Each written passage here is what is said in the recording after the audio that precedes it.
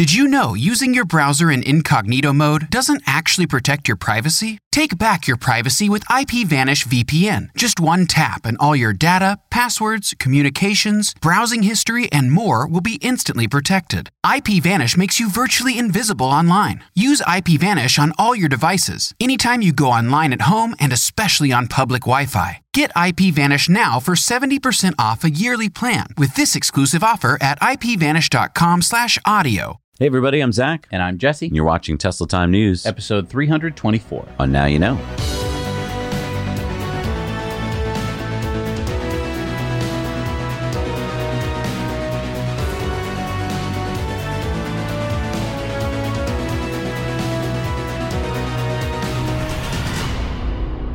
This show does not happen without our amazing Patreon patrons. You can help support us bring you independent news every week by heading over to patreon.com/nowyouknow. We have lots and lots of different tiers over there, so you can support for whatever you're comfortable with. And we try to make sure that every tier has a lot of awesome perks. So check that out. So, with Tesla, they don't have a press department. So we often get new information and updates through Elon's tweets. Yep, it's kind of the fun part of Tesla, right? We don't just wait around for press releases like we do with other companies. The Tesla community has to keep our eyes and ears open for little tidbits appearing in unexpected places. Case in point, well, a case. A case? A trial. You see, a Tesla shareholder, Richard Tornetta, is suing Tesla in Delaware, saying that Elon's 2018 $52 billion pay compensation package should be nullified because Elon controlled the Tesla board's consideration and failed to disclose critical information. Like what? Tornetta claims that Elon knew that Tesla was about to hit certain targets that controlled each tranche of his compensation package. What does this have to do with the headline for this story? 100 Tesla semi-trucks this year. Well, according to the Wall Street Journal, Robin Denholm, who's now Tesla's chair, testified remotely at the trial, and during her testimony where she denied the plaintiff's claims, she also said this: Tesla might produce 100 semi-trailer trucks this year, years behind schedule. Okay, so two stories here. A lawsuit over Elon's 12-tranche pay plan, and that Tesla may be making more than 2 semi-trucks for Pepsi by the end of this year. They may be making 100. But let me go back to the first one. Is Elon going to lose all of his pay? Well, the judge, Chancellor Kathleen McCormick, who also presided over Twitter's lawsuit of Elon, by the way, will make her decision after the 5-day non-jury trial concludes, probably giving her verdict in a few months. Tesla executives all testified that the compensation plan was legitimate and they had other options to choose from. So my guess is that Tesla will prevail, but who knows?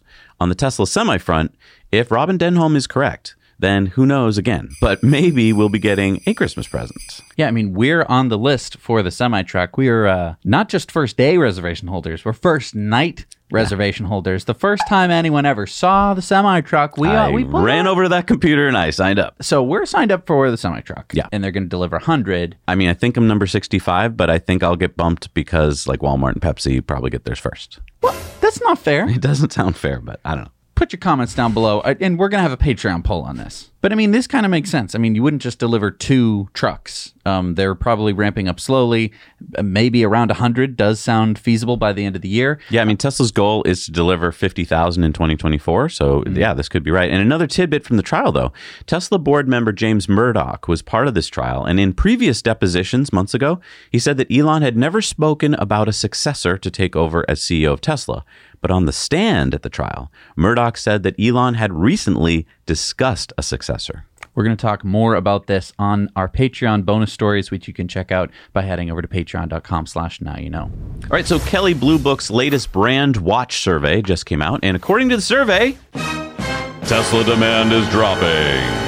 The report says shopper interest in Tesla plummeted quarter over quarter. Tesla fell to 6th from 5th in the rankings of most shopped luxury brands, with 12% of all luxury shoppers considering a Tesla, down 3 percentage points from Q2, and notably the largest quarter over quarter loss for any luxury brand. Shopping consideration for the Model 3 sedan declined by 10% from the second quarter, and the Tesla Model Y and Model S both fell off the top 10 most shopped luxury vehicle list for the first time in 2 years. Okay, all right, hang on.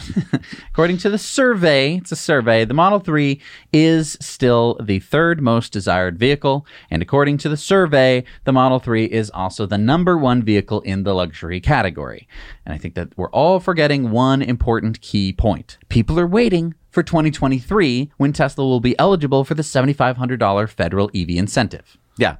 And I just want to point out, this has happened before.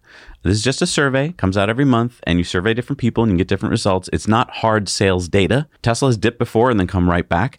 And to your point, the $7,500 EV tax credit, smart people know that if they wait, they will get that credit. So of course, in the last couple months of the year, they're not going to be buying the car. Because they're going like, okay, I could get it in November or December, or I could wait till January and save $7,500 directly off the price of the car. Right. I won't have to wait for my taxes to come in. It'll just be cheaper. Exactly. Hey, and if you want to help out this channel, hit the like button right now before you forget. It really helps us out. Really helps us out. Last week, Nueces County commissioners in Texas voted unanimously to continue discussions with Tesla about their proposed lithium refining facility, and they're going to move that to executive session.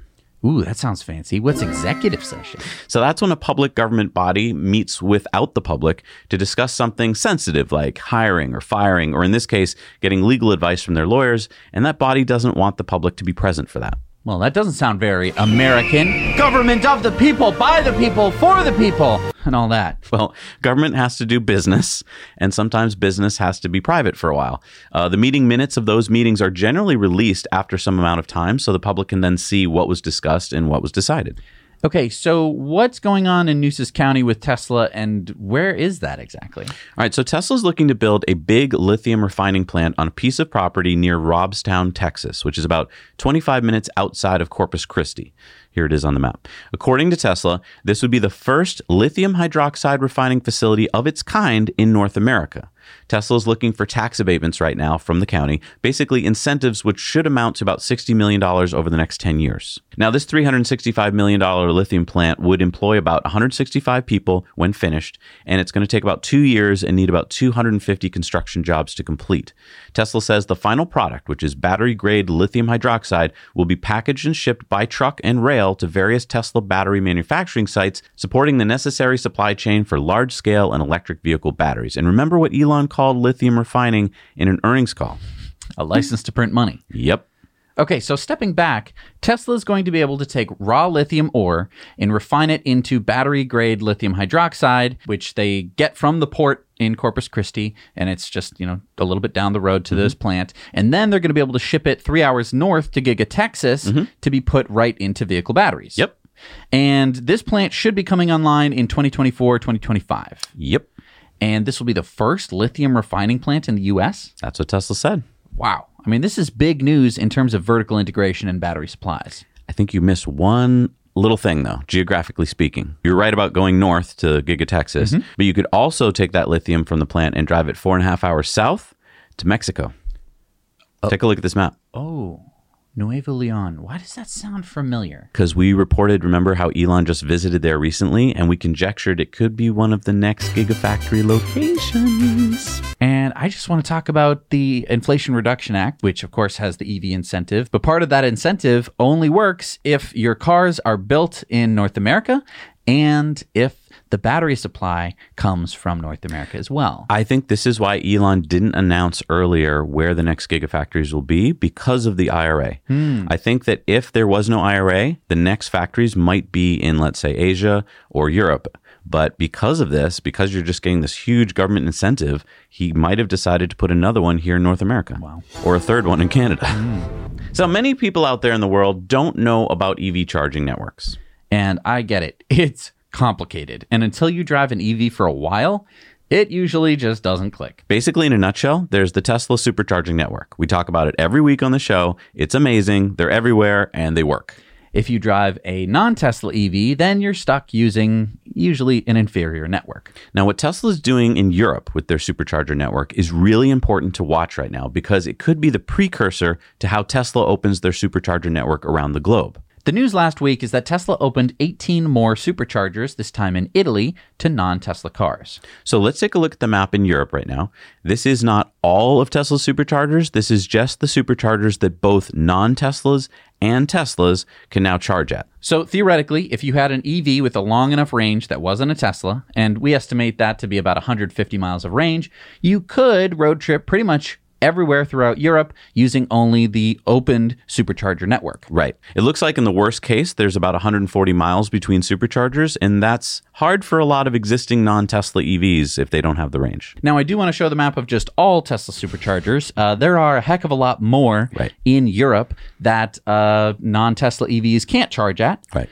And I think that it's really important to talk about this point, which is that Tesla is in control. Tesla can decide which chargers to open, which chargers to close. I think that for a while, everyone sort of thought that the EU is going to say, Tesla, you have to open all of your superchargers. And Tesla's gone, well, we've made a pretty decent network for people who drive non-Teslas, but the network for Tesla drivers is much better. Yeah. And I mean, this data that Tesla's getting right now during this real world experiment is really important. It's telling them like, how much money are we making? How many cars are using it? How many of those are non-Teslas? And is it working? Are there too many lines at the superchargers? And the really nice part is that if there is one particular supercharger that's getting mobbed by non-Teslas, they could either close it, say, get out of here, or they could open another one nearby to help spread the load. Exactly. So the CEO of Cruise tweeted out, today, Cruise launched daytime driverless rides. Service is live for cruisers and will launch to the public soon. So I think this is actually big news because if we look at these maps here, so Cruise has been able to provide driverless rides in San Francisco, that's what you're seeing here, San Francisco, at night from 10 p.m. to 5 a.m. And they've been doing that now for months. And as you can see on the right, that's pretty much throughout most of the city. Our pushback before was that at night, the city's car and pedestrian traffic is a fraction of what it is during the day, and so it was easier for the Cruise taxis to perform.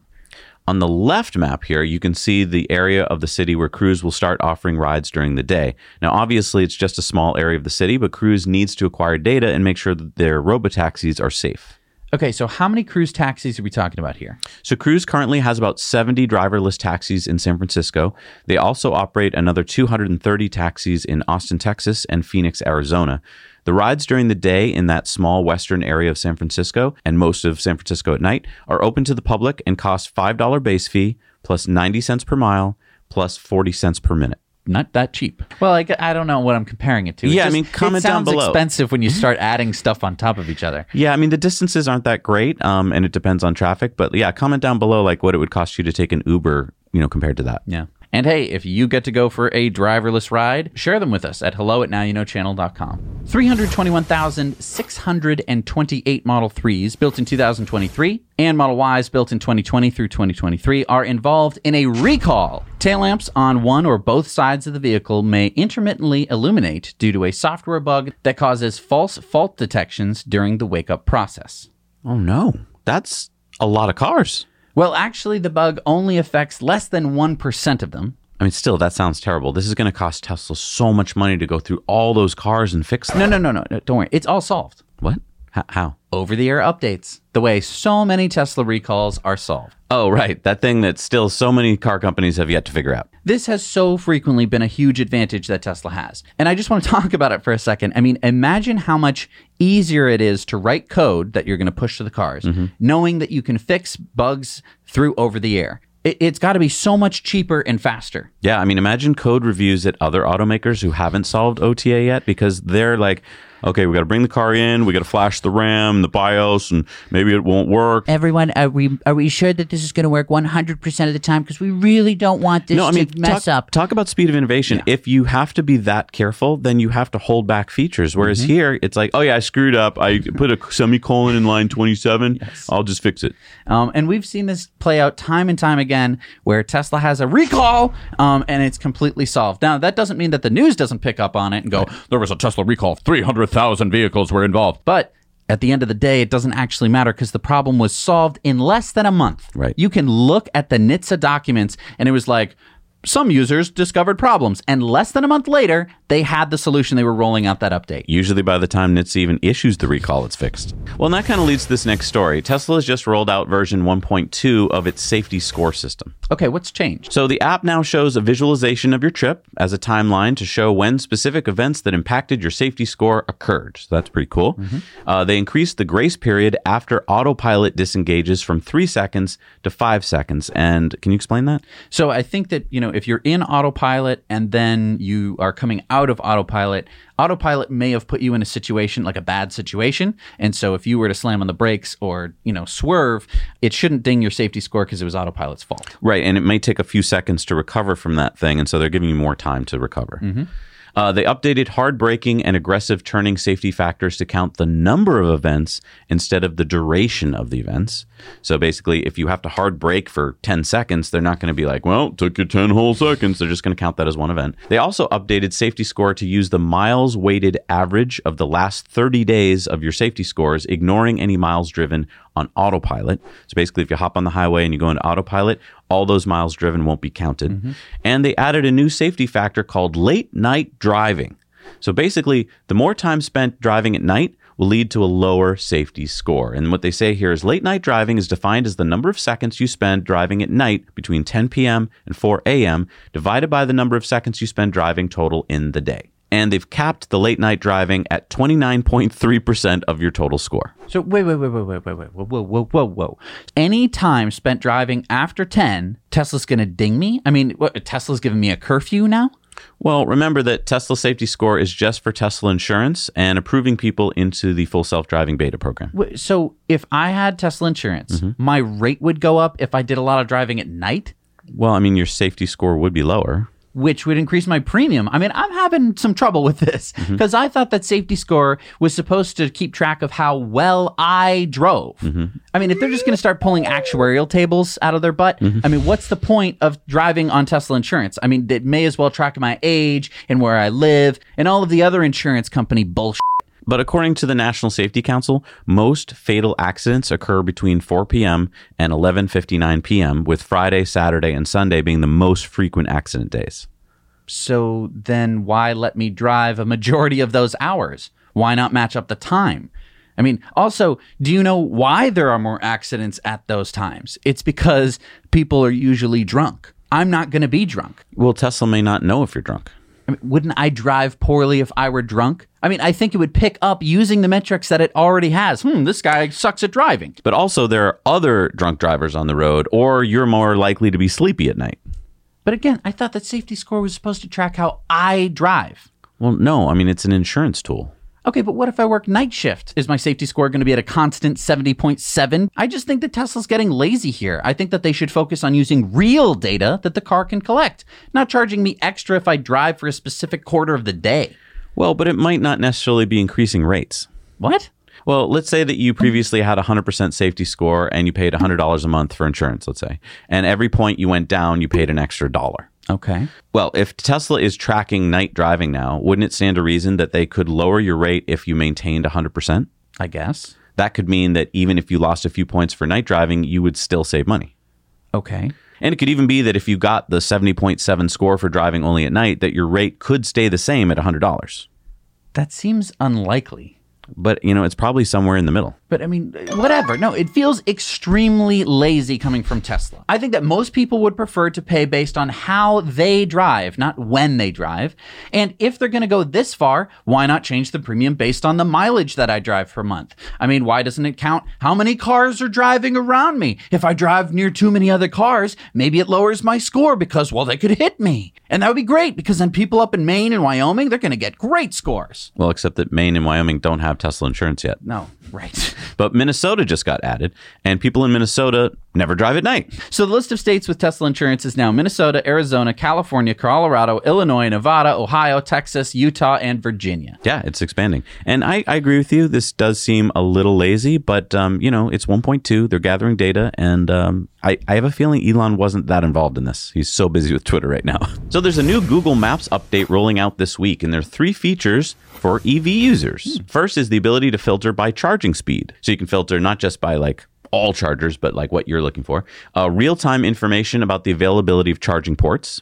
So kind of like in Tesla, you can see what's available. The next one is kilowatt rating of the charger. But isn't that just the same as filtering by charging speed? And then the ability to filter by plug type, J1772, CCS, Type 2, CHAdeMO, and Tesla. Great. Who cares? What do you mean, who cares? It's a great update. Yeah, sure, in a pinch. But I mean, this doesn't come with any route planning. I mean, a better route planner has Google beat hands down. It's got all the features Google just added, along with route planning. Okay, so you're going to dump on Google because they don't support the show? No, it's just the truth. I mean, how has Google taken this long to make a valuable search function for charging stations? They're Google. And I'm sorry, I'm not usually looking for, where's a charging station? I'm trying to get from point A to point B. I want something else to find point C, which is in the middle, which will get me to point B the fastest. I think you brought up a good point. Google, like all their products, seemed really cool when they came out, like Gmail, right? And then they just sat there looking the same for like a decade.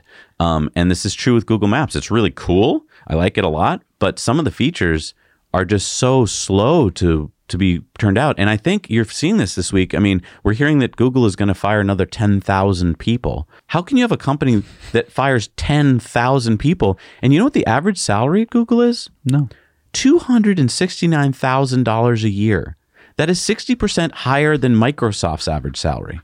So I think what's happened here, I think Google has been just a wonderful place to work. I'm not going to deny that. But I think it's attracted a bunch of people who are like, I get overpaid and I don't seem to have to produce much. We're talking about what was once one of the most innovative companies. And now with like any company, once you grow too big and fat and happy, you just stop producing. You need to attract people who want to do something. Yeah. A lot of talk about the 2 new Tesla fatal crashes that NHTSA just published. I knew that Teslas that drive themselves weren't safe. Let's hop on the FUD bandwagon. Well, hang on there. Maybe we should take a closer look at the data and also get some more perspective. So in regards to the data, 2 fatal crashes involving Teslas, one around September 2022 with pretty much no release data. Pretty much all of it was redacted to protect privacy. The December 2021 crash, there we have a little more data. In fact, as we dug into it, we found this interesting little tidbit. The subject vehicle, which is a Model 3, the pre-crash speed was stopped at 0 miles an hour. So how do you blame Tesla's ADAS, or Advanced Driver Assistance System, for an accident if the car isn't driving? And a little digging revealed that this accident was this accident in downtown Palm Springs, California on December 27th, 2021, involving 5 vehicles. 7 people were transported to the hospital and the Tesla driver died. And the cause of the accident was a drunk driver, which the police immediately put into custody. Now, do you think we want to be reporting on this tragedy? We don't. But the reason we have to is because the rest of the media won't give you the context. All they put in their headlines is NHTSA reports 2 fatal Tesla ADAS crashes. So this Model 3 was stopped, and what appears to be a Dodge Ram van rammed into the back of it at high speed.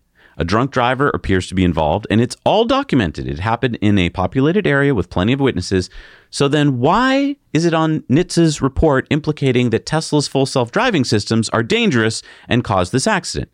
It didn't happen yesterday. It happened 11 months ago. We have plenty of time to put 2 and 2 together and realize this is not an example of any kind of safety issue relating to driving a Tesla.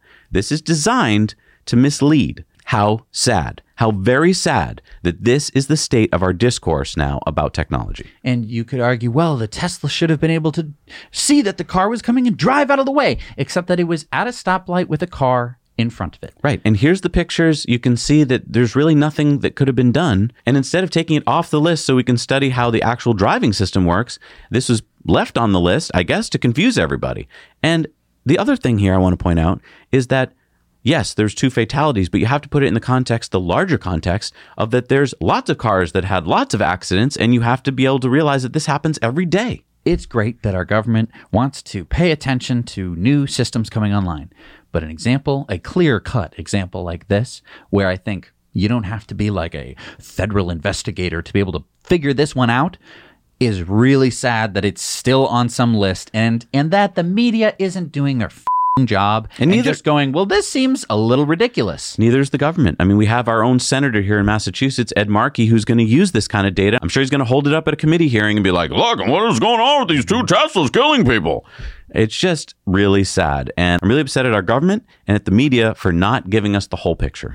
But some good news. From now through October 2023, you can go see the Tesla exhibit at the Peterson Auto Museum. Yeah, I mean, you get all the cars, the Powerwalls, and chargers. Yeah, it's almost like being in a Tesla showroom. Well, I know, but like you also get the Cybertruck and the Roadsters and the space suits and like cars completely like ripped apart, so you get to see all the components. And I think it's really important to see all of that stuff in one place. Yeah, Thanksgiving is coming up, and this might be a fun trip to go on with the family. Bring your extended family too. Yeah, you could even trick them into going as well. What, like take your uncle who's really into hypercars? I'm just saying you could take them to see the cars of film and television, and then oops, Tesla exhibit. I just think that would be a great little trip. You get to point to everything and be like, this is what I've been telling you about, and this is what I've been telling you about, instead of being like, let me show you a picture of what the Roadster looks like on my phone. Doesn't that look cool?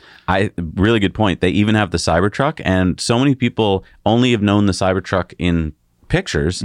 Seeing it up close as we have, like, it's a completely different experience. Yeah. And speaking of Cybertrucks, every day we get closer to the arrival of Cybertruck. And if your family is tired of you talking about it, then head on over to our friends at the Cybertruck Owners Club. They sponsor this show. Their website is full of Cybertruck news, discussions, and community for Cybertruck enthusiasts and future owners. And they have a crowdsourced reservation tracker, so that way you can find out your place in line, and then you can kind of just know roughly when you're going to get your truck. Thank you so much to Cybertruck Owners Club for supporting this show. Hyundai opened pre-orders of their latest EV, the Ioniq 6, in Germany, UK, France, Norway, and the Netherlands on November 6th. See? It's 6 and it's marketing. Oh, Ioniq 6, November 6th. Huh? Yeah. Pretty good. And they sold out of the 2500 exclusive first edition within 24 hours. Those customers should be getting theirs in March or April of 2023. So the Ioniq 6 is built on the same 800-volt eGIMP platform as the Ioniq 5 and has a stated WLTP range, so not real world, of 379 miles or 610 kilometers with its 77.4 kilowatt-hour battery. Hyundai says the Ioniq 6 will be one of the most efficient EVs on the market, sipping just 14 kilowatt-hours per 100 kilometers, or 225 watt-hours per mile. To put that in perspective, the Tesla Model 3 uses about 220 watt-hours per mile. So can I just stop here and say that all this stuff, all these numbers, took me years before I really wrapped my head around them. We're all so used to MPG, or miles per gallon, here in the US. So if you take watt-hours per mile and you divide it into 1 kilowatt-hour, I know that seems complicated, but it then tells you something similar to MPG. How far can I get on 1 kilowatt hour of electricity? Kind of like 1 kilowatt hour is equal to 1 gallon in that sense of how we think about it. So 1 kilowatt hour divided by 220 watt hours per mile equals 4.5 miles per kilowatt hour. That way I can compare different EVs. And yeah, I mean, there's all sorts of different ways to do it. One of the big reasons why you do watt hours per mile is that you get a bigger number. And so when you get down into the nitty gritties of it, you get more, you don't have to go 0.05. You can just be really specific. But I think people care about money or miles. They don't really care about watt hours, because no one knows that is. And you don't really pay by the watt hour, you pay by the kilowatt hour. Right. That would be like if we were like, well, how many miles per fluid ounce do I get? Right. I mean, I get it. I think that it's too bad how impenetrable it can kind of be. Well, it also sucks because some places talk about miles and gallons and some places talk about liters and kilometers. And so it's hard to talk to each other. But using your method, Zach, you can see how much you spend to power your car in kind of a way that you may be used to. Right. So let's say here in Massachusetts, 4.5 miles on 1 kilowatt hour equals about 24 cents. So for instance, the average new ICE car has an MPG of 24.2 miles per gallon of gas, and the average gas price here in Massachusetts is $3.82 a gallon. So if I drove, let's say 200 miles, I would burn 8.2 gallons of gasoline, and it would cost me $31.57. Oh, and by the way, I'd be putting 72.8 kilograms of CO2 into the atmosphere. Whereas if I drove that distance in a Model 3 or even an Ioniq 6, I would use 44.4 kilowatt hours of electricity, and it would cost me about $10.88, or 1/3 the cost. And if I charged it home using my solar panels, it could be free, and I wouldn't be emitting any greenhouse gases. But we digress. So let's go back to the Ioniq 6. Really good for Hyundai, focusing on efficiency. Also, the Ioniq 6 earned a 5-star safety Euro NCAP rating, along with the Ioniq 5. It is among some of the safest cars in Europe. So the Ioniq 5 also has 3% EV market share so far in the US this year. It's in 4th place behind Tesla, Ford, and GM. Do you think that this quick sellout of the Ioniq 6 means that will be like a big hit for them? again, the 2,500 cars is just, that's not enough because you're always going to have a lot of fans for a particular car. So I don't think that is a good indicator, but I do think that Hyundai has been doing a pretty good job at coming out with fairly decent EVs in terms of range and specs and price. It was weird at first when I was like, why are they opening sales in Europe? But then I remembered the IRA, the Inflation Reduction Act, doesn't give them any EV incentive here. So I'm thinking they might have shifted their strategy over to Europe. Yeah, and I think that unfortunately the Inflation Reduction Act is going to really ding Hyundai because a lot of these EVs are being made in South Korea. And so when they bring them here, they do not get the EV incentive. All right, now to Lucid, which just started customer deliveries of the final 2 versions of the Lucid Air, the Air Touring and the Air Pure. And they just unveiled pictures of their latest model, their all-electric SUV, the Lucid Gravity. And they seem to do the photo shoot on the moon. Amazing. Lucid says the Gravity will land in 2024, and they claim it will have more range than any other EV on the market. Any other SUV EV? No, Lucid claims it'll have more range than any other EV of any kind. Lucid's CEO and CTO, Peter Rawlinson, said, Gravity builds upon everything we have achieved thus far, driving further advancements of our in-house technology to create a luxury performance SUV like none other. Just as Lucid Air redefined the sedan category, so too will Gravity impact the world of luxury SUVs, setting new benchmarks across the board. So Lucid says they will share more details and open the Gravity up for pre-orders in early 2023 and start deliveries in the US and Canada in 2024. So I think that honestly having the most range of any EV, I mean, that's going to put it at like over 400 miles. I mean, Lucid already has a 500-mile sedan, so they'd have to beat themselves. Which is a good thing, honestly. And you might be saying, Jesse, this is a ridiculous car. And it is. It's ridiculous. Here's the good news. They're not going to make that many of them, and they're going to be really expensive. But here's the thing. When people go, I'm not going to ever buy an EV. They don't have enough range. You can be like, oh, you didn't hear? Lucid has an SUV that has a range of like 600 miles. And then what are they going to say? Oh, well, I wanted 1,000. You go, well, that's too bad. I think we've debunked this a long time ago. I think 300 miles is the number. If you have a car with 300 miles of range, you don't need more than that. As long as you have decent fast charging. Exactly. Yeah. All right, here's another just unveiled all-electric SUV, the Draco Dragon. Those gull wing doors? They are. Why does Draco sound familiar? Are you thinking of this Draco? Potter. So Draco is a San Jose, California-based company founded by Dean Draco. Draco previously unveiled the Draco GTE back in 2019. It was a quad-motor EV built on the Fisker Karma chassis, and it cost $1 million. Okay, so what are the specs on the Dragon? Well, it still has a quad motor. It's 2,000 horsepower. Whoa, 2,000 horsepower? Yeah, that's what they claim. Okay. 0 to 60 in 1.9 seconds, because again, you can't get faster than that. Tires don't make it possible. Velcro wheels. The only way to go faster is thrusters. Or go on another planet. Right. What, with more gravity? Yeah. Okay. 9-second quarter mile, top speed of over 200 miles an hour, range of 420 miles, 500 kilowatts of fast charging, full carbon fiber structure, base price of $290,000. Draco aims to ramp production to 5,000 units per year, and they hope to get things started by producing 99 limited edition units with a $5,000 deposit. You can also put down $500 for the regular version if you're just, don't have the money. Draco says they'll start production in the U.S. with deliveries beginning in 2026. Okay, so I want to talk about 500 kilowatts of fast charging. Well, they want to be future-proof, I don't even think that they have the tech for that. I'm sure they don't. I mean... I am sure they don't. Whoa, okay. I mean, do you know what you have to do to keep a battery cool if you're pumping that much energy into it? And then, do you even care that you're probably frying it? No, you just buy... I mean, if you're willing to spend $290,000... You just toss the battery. Base price. Right. It's like, yeah, well, the battery is... That's a... the battery is a wear part. I want to talk about the looks. I expected for this kind of money that I would be like drooling over it, and I just found myself going like, what? I love how the interior is basically just a Model 3. Maybe Yeah. Does it have a binnacle? Maybe. I don't know. So $290,000 base price, like that's a lot of money. I just don't see. Again, it's great. It's great. Let the rich people do the advertising for the electric car industry. Is this thing even? I mean, but gull-wing doors with that. Do you see that strut right there to keep it open? Like that's just embarrassing. If you're going to spend that kind of money, you want the door to not have a strut. I hear you. It's not a car for you. It's not a car for most of the people watching this. Don't worry about it. Don't worry about it. I'm not worried. I'm just saying this is great. It's going to pull up somewhere. They're going to open the gull-wing doors. People aren't going to pay attention to the strut. They're going to go, whoa, what is that? And the guy's going to go, it's electric. You're gonna have to be careful opening the gull-wing door because you need like 8 feet of space to do it. Exactly. It's just listen. It's just going to sit in someone's garage. Why would you not? So upset about that for?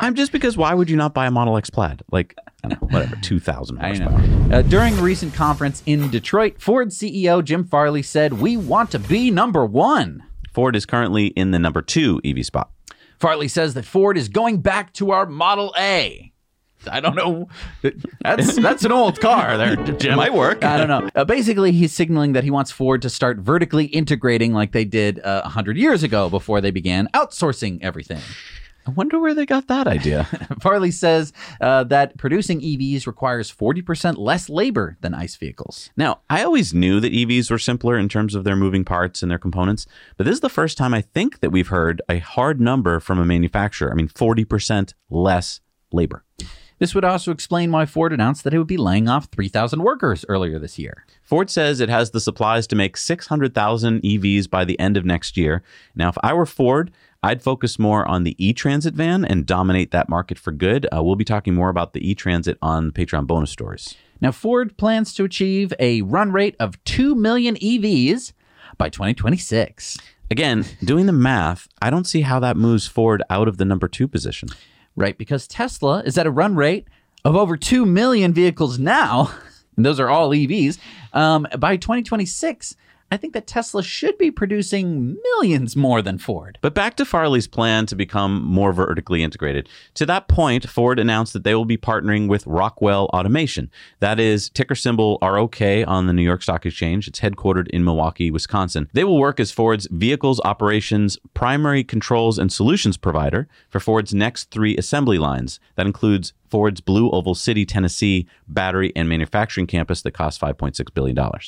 Rockwell says that it can help Ford improve quality, reduce their costs, increase responsiveness, and improve time to market throughout their supply chain. Now, I think it's great that Ford is bringing in basically robots, but I just want to talk about this point. Ford wants to be more vertically integrated by hiring a third party to come in and figure out all the robots. All right, everyone, we want to be more vertically integrated. How are we going to do that? I know this one. We'll hire someone else to do that for us? No, I don't think you understood what I said there, Jenkins. I said we want to be vertically integrated. Yes, Jenkins. We could hire someone else to do that for us, right? That's what we do, right?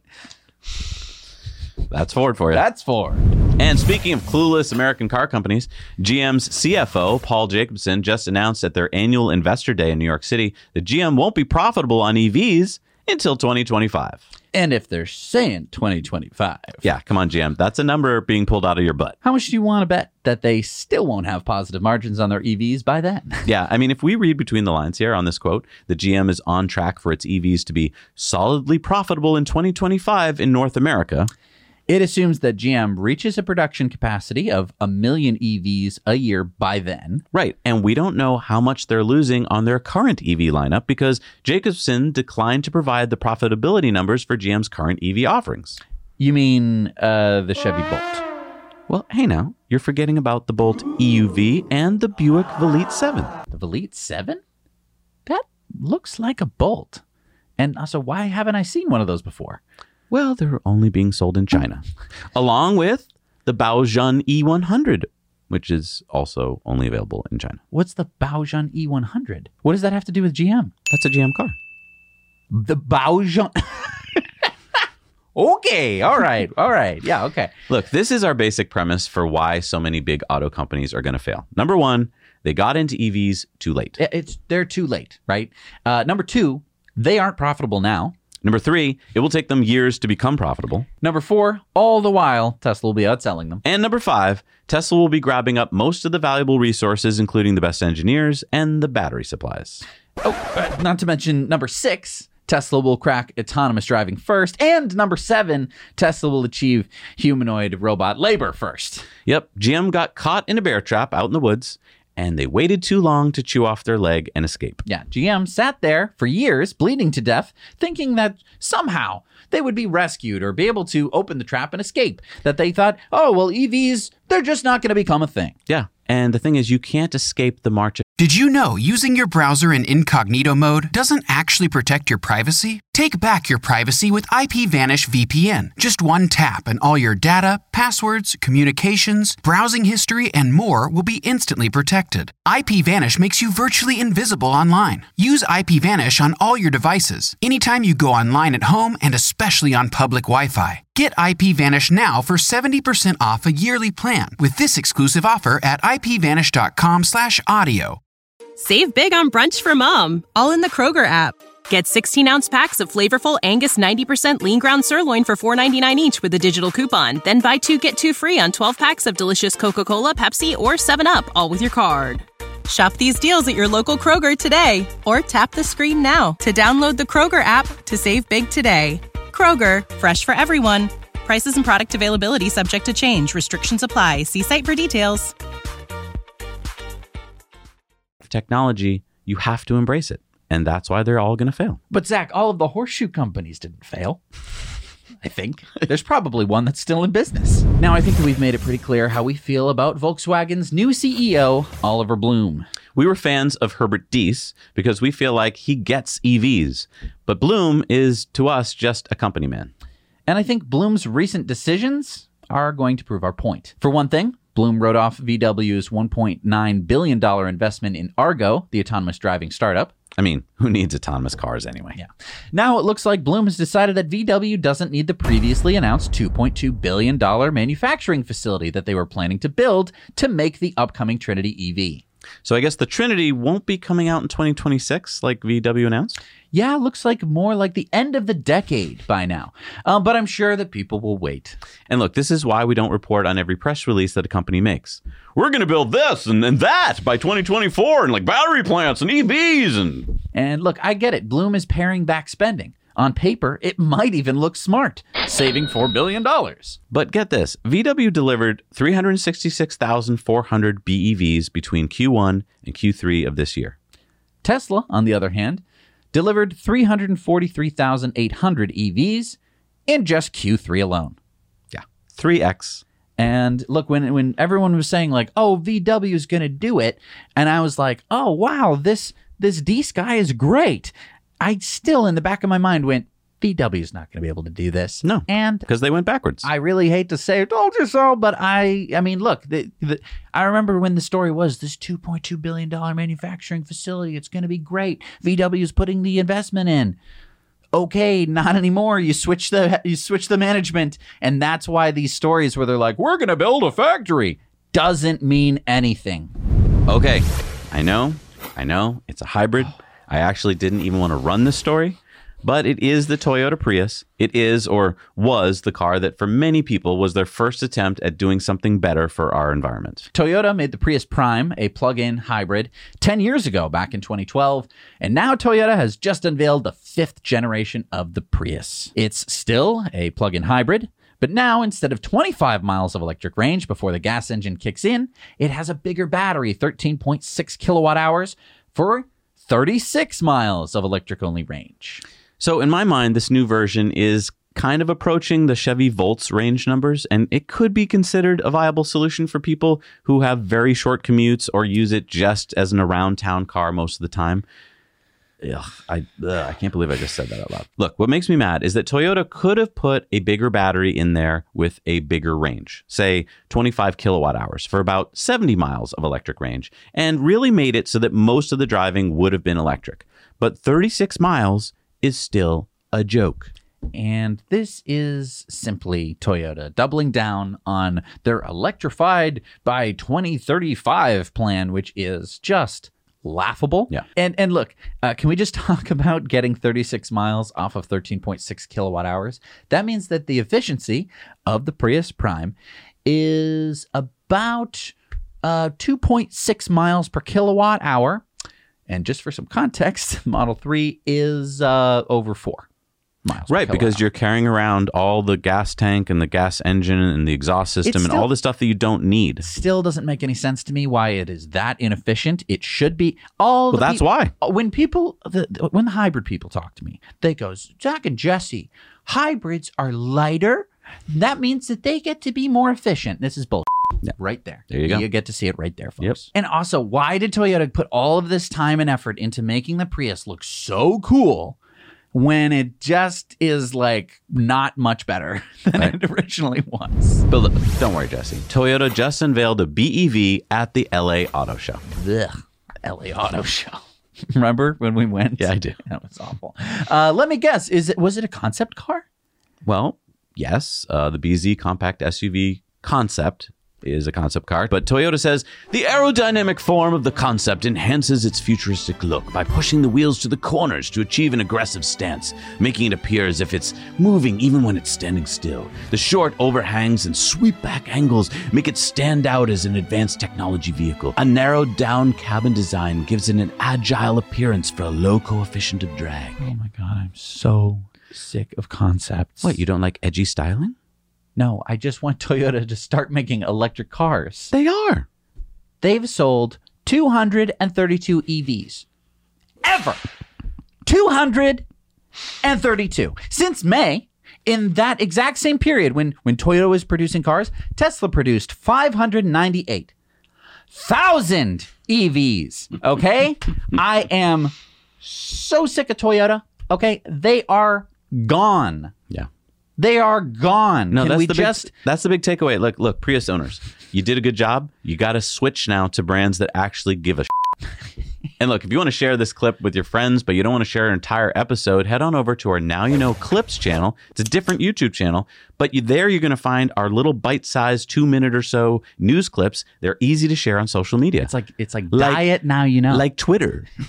All right, it's time for Into the Future, and it's sponsored by our friends over at Henson Shaving. Jesse uses this to shave exclusively. Yes, I use it every week. I used it this morning. And now you're happy about shaving. Before, you used to hate shaving. I used to have to plan when I would shave. So that way I would shave the day before the show. My face would go, ah! And then the next day I would come in and it would be a little bit better. Yep. Now I shave literally 5 minutes before the show. Mm-hmm. It's like what I do right before the show happens as I shave.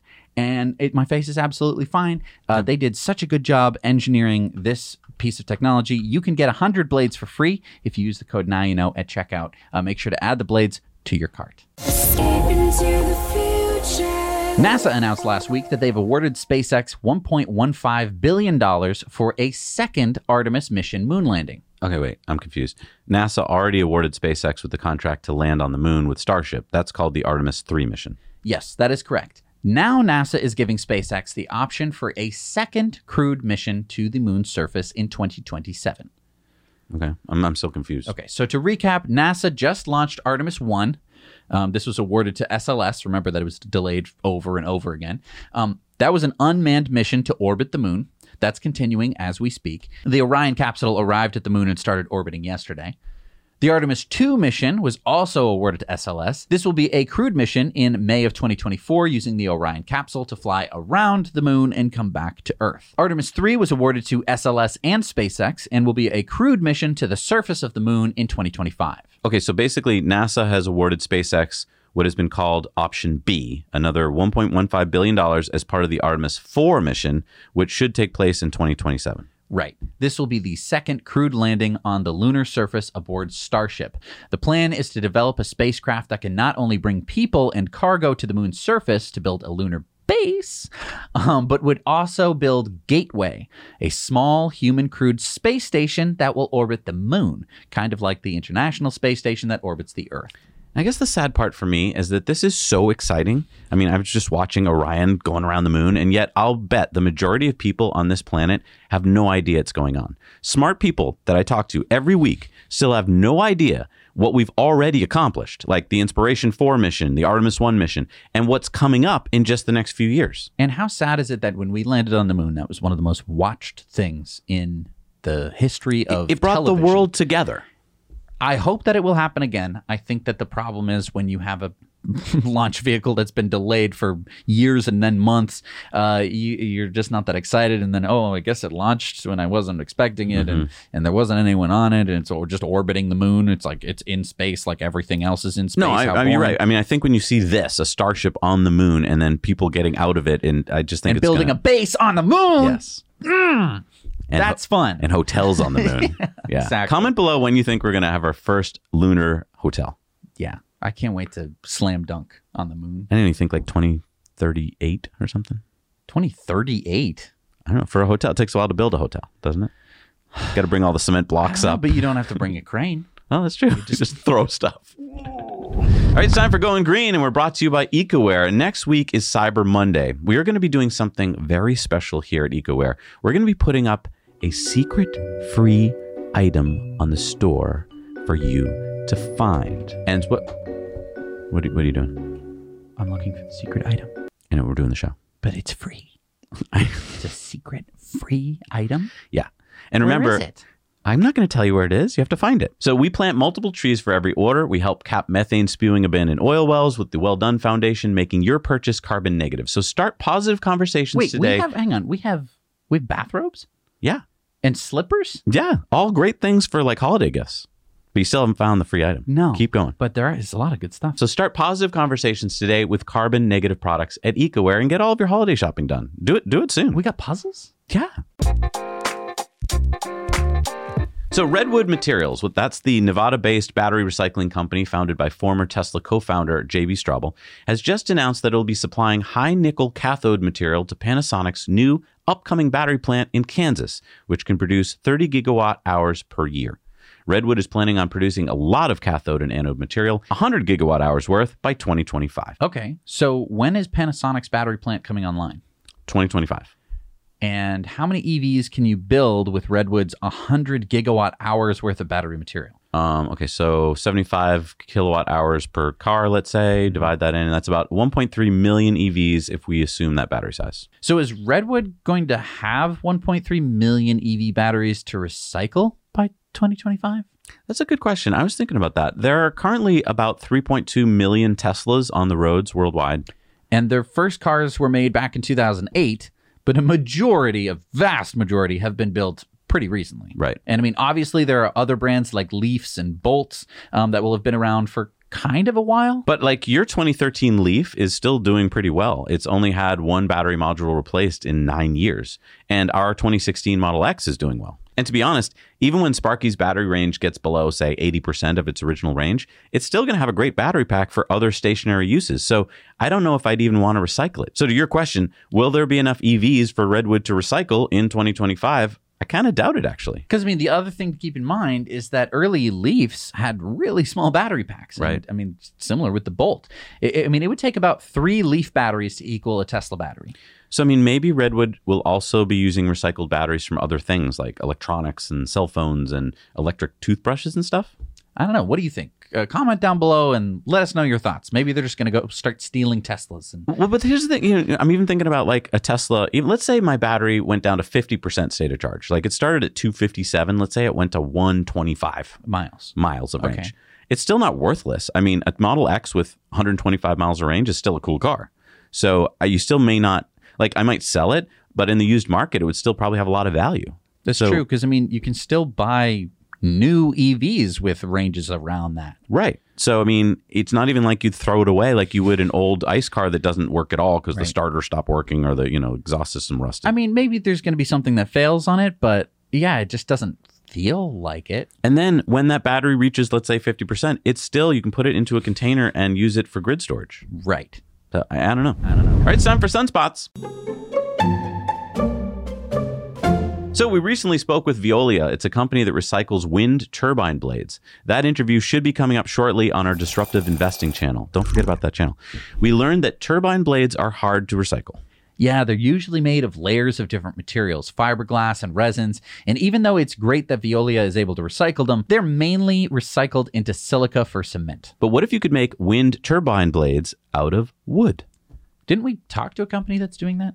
I think you're thinking of Modvion. It's a company we spoke with. It's that Swedish company that's making wooden wind turbine towers, which is great. But I'm talking about a German startup. This is Woodin Blade Technology. So Woodin is in stealth mode, and they have partnered with Finnish company Stora Enso, one of the largest private forest owners in the world, to make sustainable blades. So Woodin uses a wood technology that many home builders are actually familiar with. It's called LVL, or laminated veneer lumber. It's basically gluing up wood sheets together like plywood to create really strong but lightweight things like beams, or in this case, wind turbine blades. Aren't many blades already made out of light woods like balsa? Yeah. And so I want to learn more about it myself. So I have our producer reaching out to Woodin. And the thing is, I want to thank our subscribers specifically right now. Please hit the subscribe button. The reason why companies will talk to us when we reach out to them is because of that subscriber number. I know it's sad, but like if we're a YouTube channel without many subscribers, they're just going to go, it's not worth our time. Well, it's not that sad because you're actually showing interest. Right. And so they know that you are going to be interested in what they have to say. Right.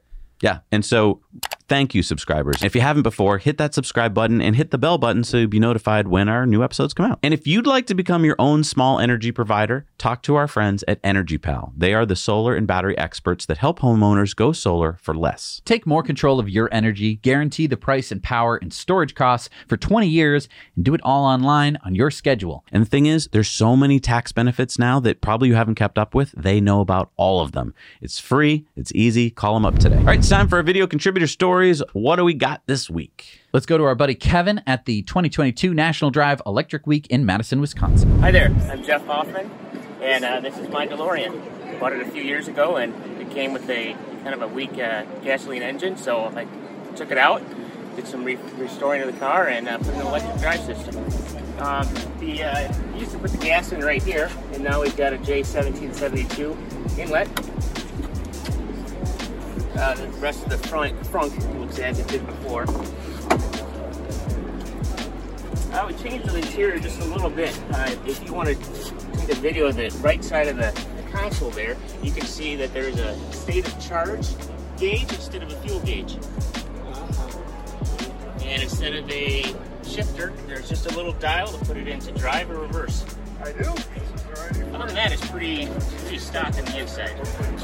So you did this conversion yourself? I did, yeah. Yep. Probably about a total of 3 times. It's a lot of learning. Didn't really know what I was doing when I started out. So this is where things changed up quite a bit. Originally there was an engine that took up a space up to here, and there's all these nasty, dirty things pushing oil and gasoline. And now we have just a electric motor. That's a drive unit from a Tesla Model 3. And so this is the inverter, that's the motor, and then in front of that is the differential. This right here is an enclosure with all the terminations and the battery management system. This is a charger, and this is a DC-DC converter. The voltage of this battery pack is about a little under 400 volts, so this takes it down to 12 volts. And the main battery pack is underneath the back, this box right here. And then there's a couple more in the front where the fuel tank used to be. And other than not stinking and burning gas and things like that, it's a lot faster than it used to be, which is a lot of fun. What was your overall cost of conversion? Well, I don't want to put my time in that cost factor because it's a lot of hours in the learning process, but the batteries were probably less than $10,000, and the drive unit was about $5,000. So total cost of all the electrical parts was maybe about $20,000, low 20s. Okay. Well, thank you very much for giving me a tour of your electrified DeLorean motor car. My pleasure. Thank you. Thank you, Kevin, for interviewing Jeff about his 1984 DeLorean conversion. Wow. Reminds me of our 1975 MG conversion that we're going to be putting together in some episodes for you soon. All right, it's time for our Patreon bonus stories. And this week we've got a couple of interesting Investor Club bonus stories and a bunch of Patreon bonus stories you're not going to want to miss. We make all of this content exclusively for our Patreon patrons, because without them, this show would simply not be possible. Yeah, head on over to patreon.com/nowyouknow and support us for as little as $1 a month. You get to watch all these Patreon bonus stories made just for you, and you get to feel good knowing that you keep the lights on around here.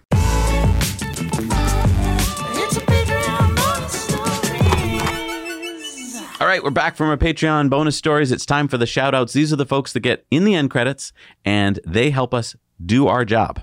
I want to thank Spencer Wise, Josu Rojas, Steve Parks, Greg W. Shooter, and Fred Hopkins. Thank you so much for supporting us. We can't do this show without you. Now, did we have a poll this week on We Patreon? did have a poll, and it's, do you think that Zach and Jesse will get their Tesla semi-truck this year?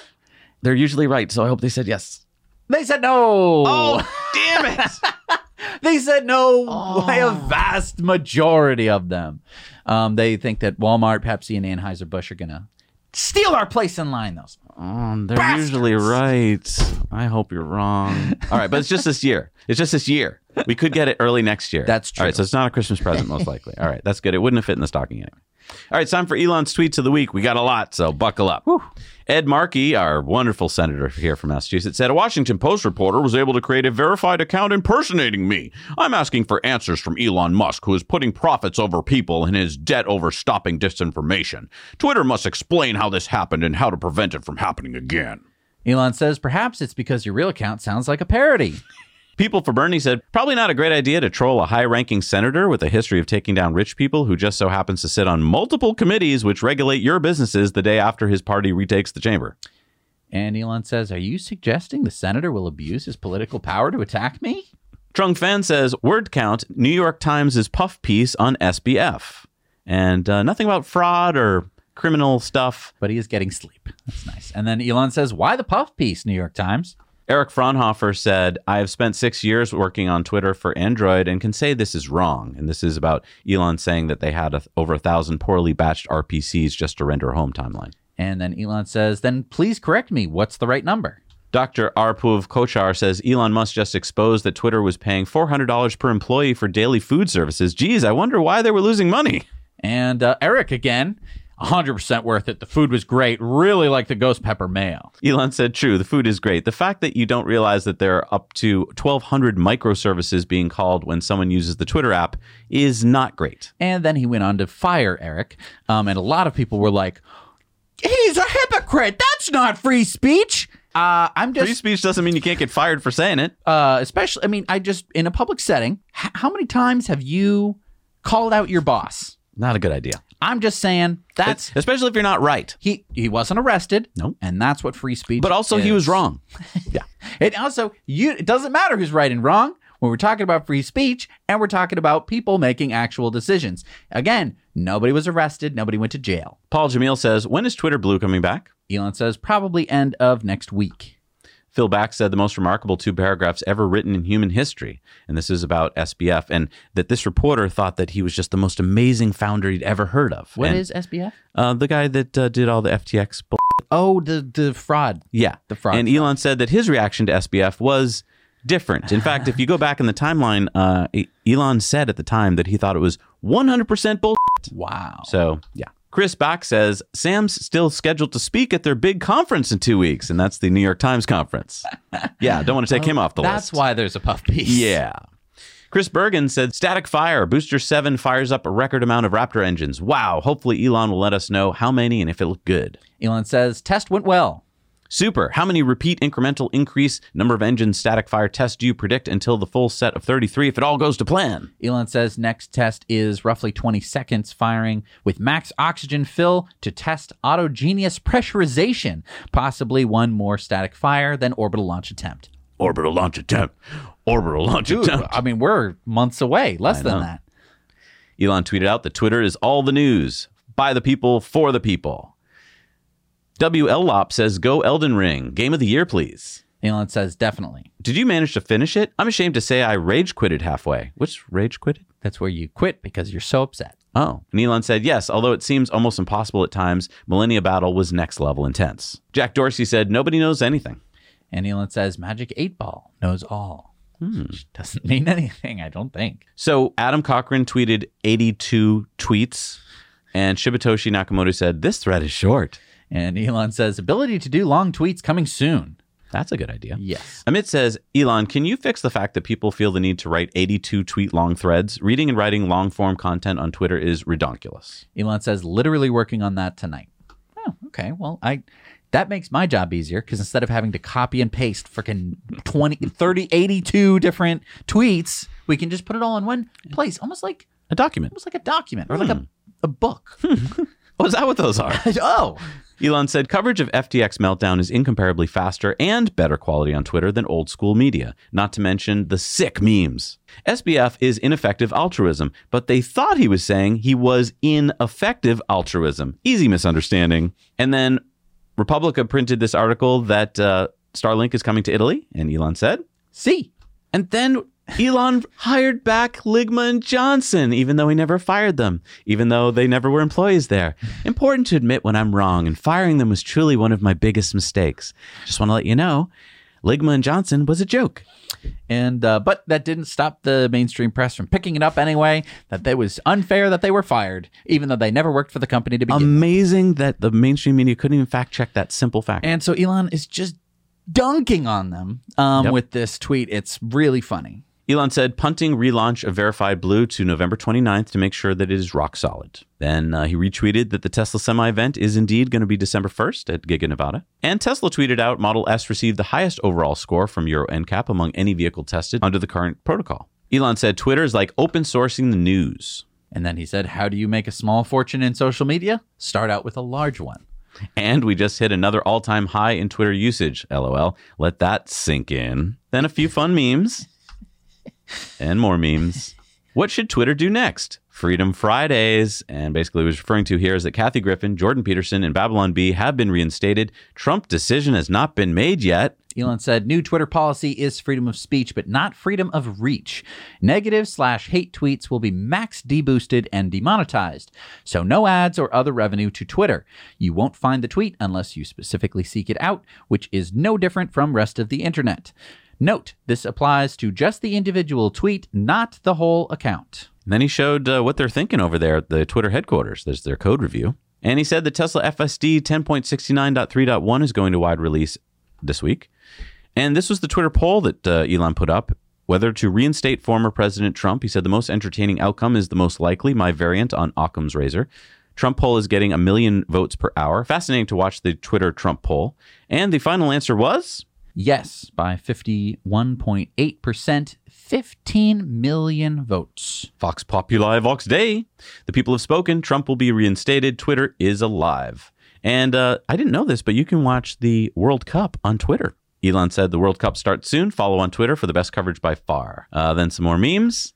And that wraps it up for the week. Okay. So, big But I do want to point out, if you read the media, you think that Elon is insane or that he's deranged billionaire or whatever. If you read the tweets, you see that, no, you might not like everything he tweeted. You may not agree that Trump should be back on the platform, but it's not the same tone that the mass media tries to make it out. So that's why we bring you Elon's Tweets of the Week, so you can see what really is going on. Yeah. I think we'll talk a little bit more about it on Patreon bonus story if you want to hear like our actual opinions of it, but you don't have to right now. All right, it's time for community mail time. And remember, send your stories, your photos, your videos to us at hello@nowyouknowchannel.com so we can find out about them. So Frank spotted this Rivian Amazon van down in McKinney, Texas. Also noticed the lime green Tesla hiding behind the van. Phil saw this Aptera prototype driving around Carlsbad, California. And I didn't know that you could take a car on the road looking like that. I know, right? I felt bad when we were driving around our conversion car with like half of the stuff missing, like the hood and whatnot. But apparently you can. Well, I mean, they're manufacturers. They probably have a manufacturer plate. That's true. They get that. They're important. Why don't we become manufacturers? That'd be cool. I don't want to. That sounds like a lot of work. Aptera is doing a great job. Let them keep doing it. Our patron, Jacob of Long Island EVs, sent us this story about his Ioniq 5 test drive. He said, this past weekend, I test drove a Hyundai Ioniq 5 SEL all-wheel drive here on Long Island, New York. I love the car, and the dealership was willing to give me a very favorable trade-in value on my current Honda Clarity PHEV. Only issue is I had forgotten until later that day that the car no longer qualifies for the FTC due to the IRA requirements for the final assembly in North America. Now I learned today about the AEVA, which is the Affordable Electric Vehicles Act, introduced in the Senate by Georgia Senator Warnock, which would modify the IRA to temporarily suspend the North America assembly requirement. So you can go check that out and see if you want to support it. Alan sent us these pictures of a Model S refresh service vehicle that he spotted in Saint-Labor, Quebec. Kevin sent us these pics of a Cybertruck being featured on an episode of The Simpsons. Francis spotted this mega pack and 8 superchargers going to the Indio, California supercharger site. Oh, so they're like temporary? Or is it's getting installed? It's getting installed. Oh, cool. With batteries.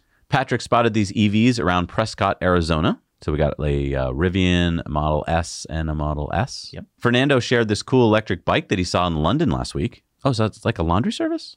I guess so. That's cool. Yeah. And Joe sent us a photo from the Costco parking lot in Tukwila, Washington. His nearly 2-year-old white Model 3 is next to a new plaid Model S. Here's a thing that I've noticed. Teslas like to park next to each other. Yeah. And there's a good reason for that, actually. Yeah. Sentry mode. Oh. Multiple Sentry mode cameras defending each other. That would be a cool new feature if you could get like multiple cameras of what happened. And you know that the person who just parked next to you is a nice person who would probably share their footage if you needed it. Yeah. All right, it's time for Supercharger Reviews. This is where you guys go out into the world and share what you found. And we've got Ellie from Ellie in Space doing this Supercharger review for us. Hey, Zach and Jesse, it's Ellie in Space, and I am here in Orlando at the newest Supercharger. This is by the Florida Mall, and they actually had a grand opening this morning, November 13th. But as you can see behind me, we have Tesla's charging. I guess it's been functional for about 3 weeks now, and there are 16 stalls here, and the charging speed is 250 kilowatts. But take a look over here. This is interesting. The Tesla Supercharger is actually piggybacking off of the Electrify America's infrastructure. Now, they've been here for about 6 months, and as you can see, there's a line of cars because they only have 6 stalls and their charging is slower. Another thing I want to point out about the Supercharger in general, hey, it's right by a mall. Not only are there great places to eat, you can kill time by shopping, but there is also a Tesla showroom by the mall, and then there's a service center down the road. So we have close access to the highway here. We have a lot of opportunities if you're hungry and want to get a bite to eat, but I would give this Supercharger probably an 8 out of 10. All right, Zach and Jesse, now you know. Back to you. Hi, Zach and Jesse. I am at London, Kentucky Supercharger. We were just here 4 days ago and we had to wait 45 minutes for a charge because of these old V2s, and 2 of the 6 did not work. And now we are here the following Thursday and we've got 8 brand new V3s up and running. All pull-throughs. That's awesome. Great for trailers, great for my wife's Model Y. All straight pull-throughs. There's also lots of restaurants, a gas station, Buffalo Wings and Rings, McDonald's. Now that this is a V3, I would definitely rate it a 8 out of 10. Now you know. Bye.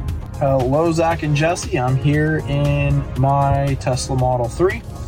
I've been sitting here less than 20 minutes. Not sure how easy it is to read, but I went from 26% to 80%, like I said, in less than 20 minutes. This is a 250 watt charger in Girard, Ohio. It is an 8 stall. There is another Tesla sitting here also, a little Model Y. We have a Burger King right there. It is at a Shell gas station just behind it. A sign over there in case you want to remind yourself where you're at. You are right off Highway 80, which is absolutely amazing. As you guys have said in the past, I like to start at about a 5. I would say it's a 6 just because it's right off the highway. The gas station is 24 hours, so you have a bathroom all of the time, which I think is absolutely amazing. Maybe add a 6.5. Other than that, pretty awesome to have it here. Before, the closest one to this location was in Pennsylvania. So glad that they put this one in, and it wasn't here 6 months ago whenever I was coming up here regularly. Thank you, and now you know. Hey, Zach and Jesse, this is Kevin from Illinois, reporting on the newly opened 8-stall V3 Supercharger location in Janesville, Wisconsin. This Supercharger location is right across from Woodman's Markets. Woodman's is open 24 hours a day, so plenty of time to get your shopping done while you charge your Tesla. Also, there are businesses in the general area behind me, but everything seems to be a bit of a hike. The location is easily accessible from the I-39, I-90, Wisconsin 11 corridor. For that reason alone, and Woodman's being open 24 hours, I rate this Supercharger location an 8 out of 10. Now you know. Hey guys, my name's Griffin, and I'm coming to you from Tukwila, Washington, where a brand new supercharger has opened. This is a 16-stall, 250 kilowatt charger, and in my opinion, it's one of the best I've ever seen. Let me tell you why. First of all, it's in front of a Starbucks, which is handy, and over yonder is a Target for all your shopping needs. But wait, there's more. In the same lot are several bakeries and restaurants, a Dollar Tree, fast food, beauty stores, salons, and a bank. Within a block, you can find a music store, a liquor store, a bookstore, REI, and so much more. The only downside to this supercharger is that almost everything closes by 8 or 9, and Target closes at 10 p.m., after which there are no open bathrooms. There's also an Electrify America on the other side of Starbucks for those with inferior electric cars. Just across the street is South Center Mall with a food court and over 130 stores. They also have a movie theater with 16 screens. I'd easily give this charger an 8 out of 10. All-night bathrooms, better visuals, and a park or playground for the pets and kitties are all that is missing to make this a perfect 10. Now you know. Thank you so much for doing Supercharger reviews. We have a whole map where you get to check out all of the Supercharger reviews in where they are in space. Yeah, I think we're the only place on Earth to do that. I'm so glad that we came up with that. We came up with that back in like 2016. Yeah, and it's just been growing ever since. So if you want to do your own reviews, you can check it out. It's over at nowyouknowchannel.com. All right, it's another 2-pager, so get your mouth give ready. Me a break. All right, so in the past 7 days, Tesla has opened Supercharger locations, and here they are, and there's a lot of them. The 3-stall in Guiyang at the Shanshan outlets in China. The 6-stall at Guiyang at the Yunshan Arc in China. The 3-stall in Nanjing at the Greenland Window, China. The 6-stall at Guangzhou at the Fashion Tanyi Commercial Plaza in China.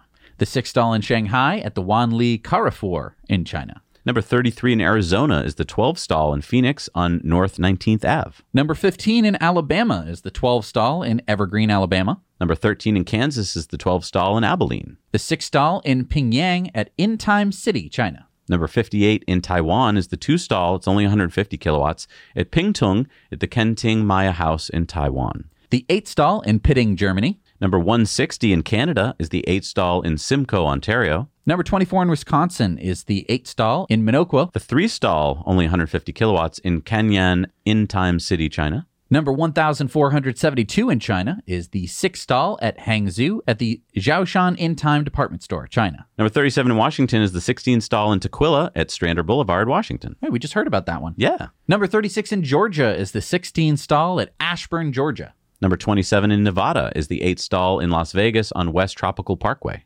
The 19-stall in Kirpen-Sindorf, Germany. Number 149 in Germany is the 12-stall in Norden.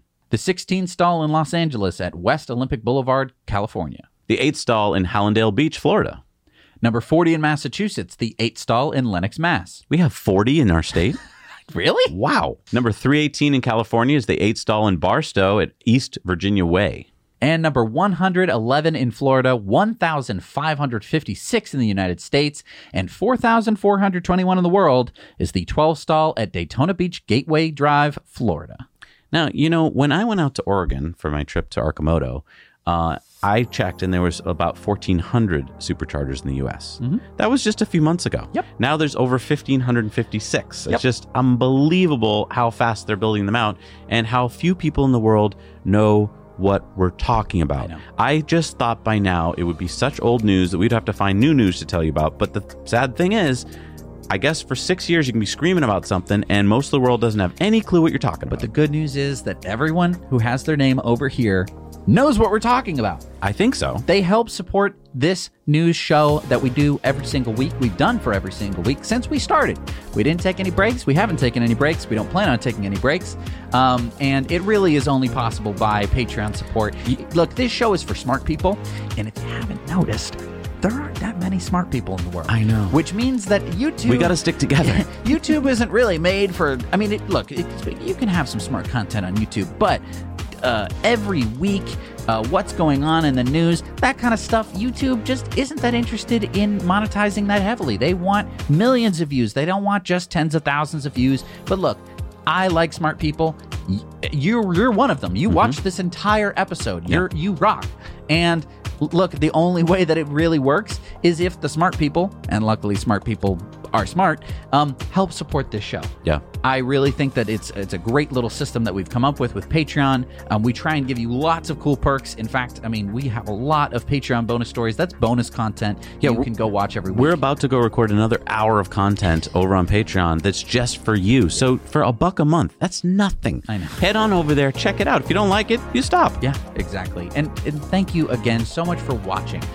Hit the like button. All of this makes a difference. But yeah, even at $1 a month support, it's like you were like 300 people watching this video. Exactly. It's so impactful and important. So thank you so much. We'll see you next week. Now you know. Did you know using your browser in incognito mode doesn't actually protect your privacy? Take back your privacy with IPVanish VPN. Just one tap and all your data, passwords, communications, browsing history, and more will be instantly protected. IPVanish makes you virtually invisible online. Use IPVanish on all your devices, anytime you go online at home and especially on public Wi-Fi. Get IPVanish now for 70% off a yearly plan with this exclusive offer at ipvanish.com/audio.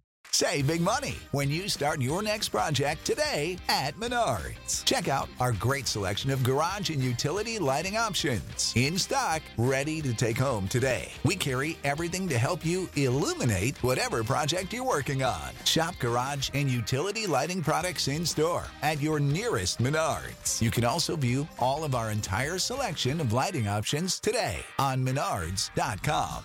Save big money at Menards.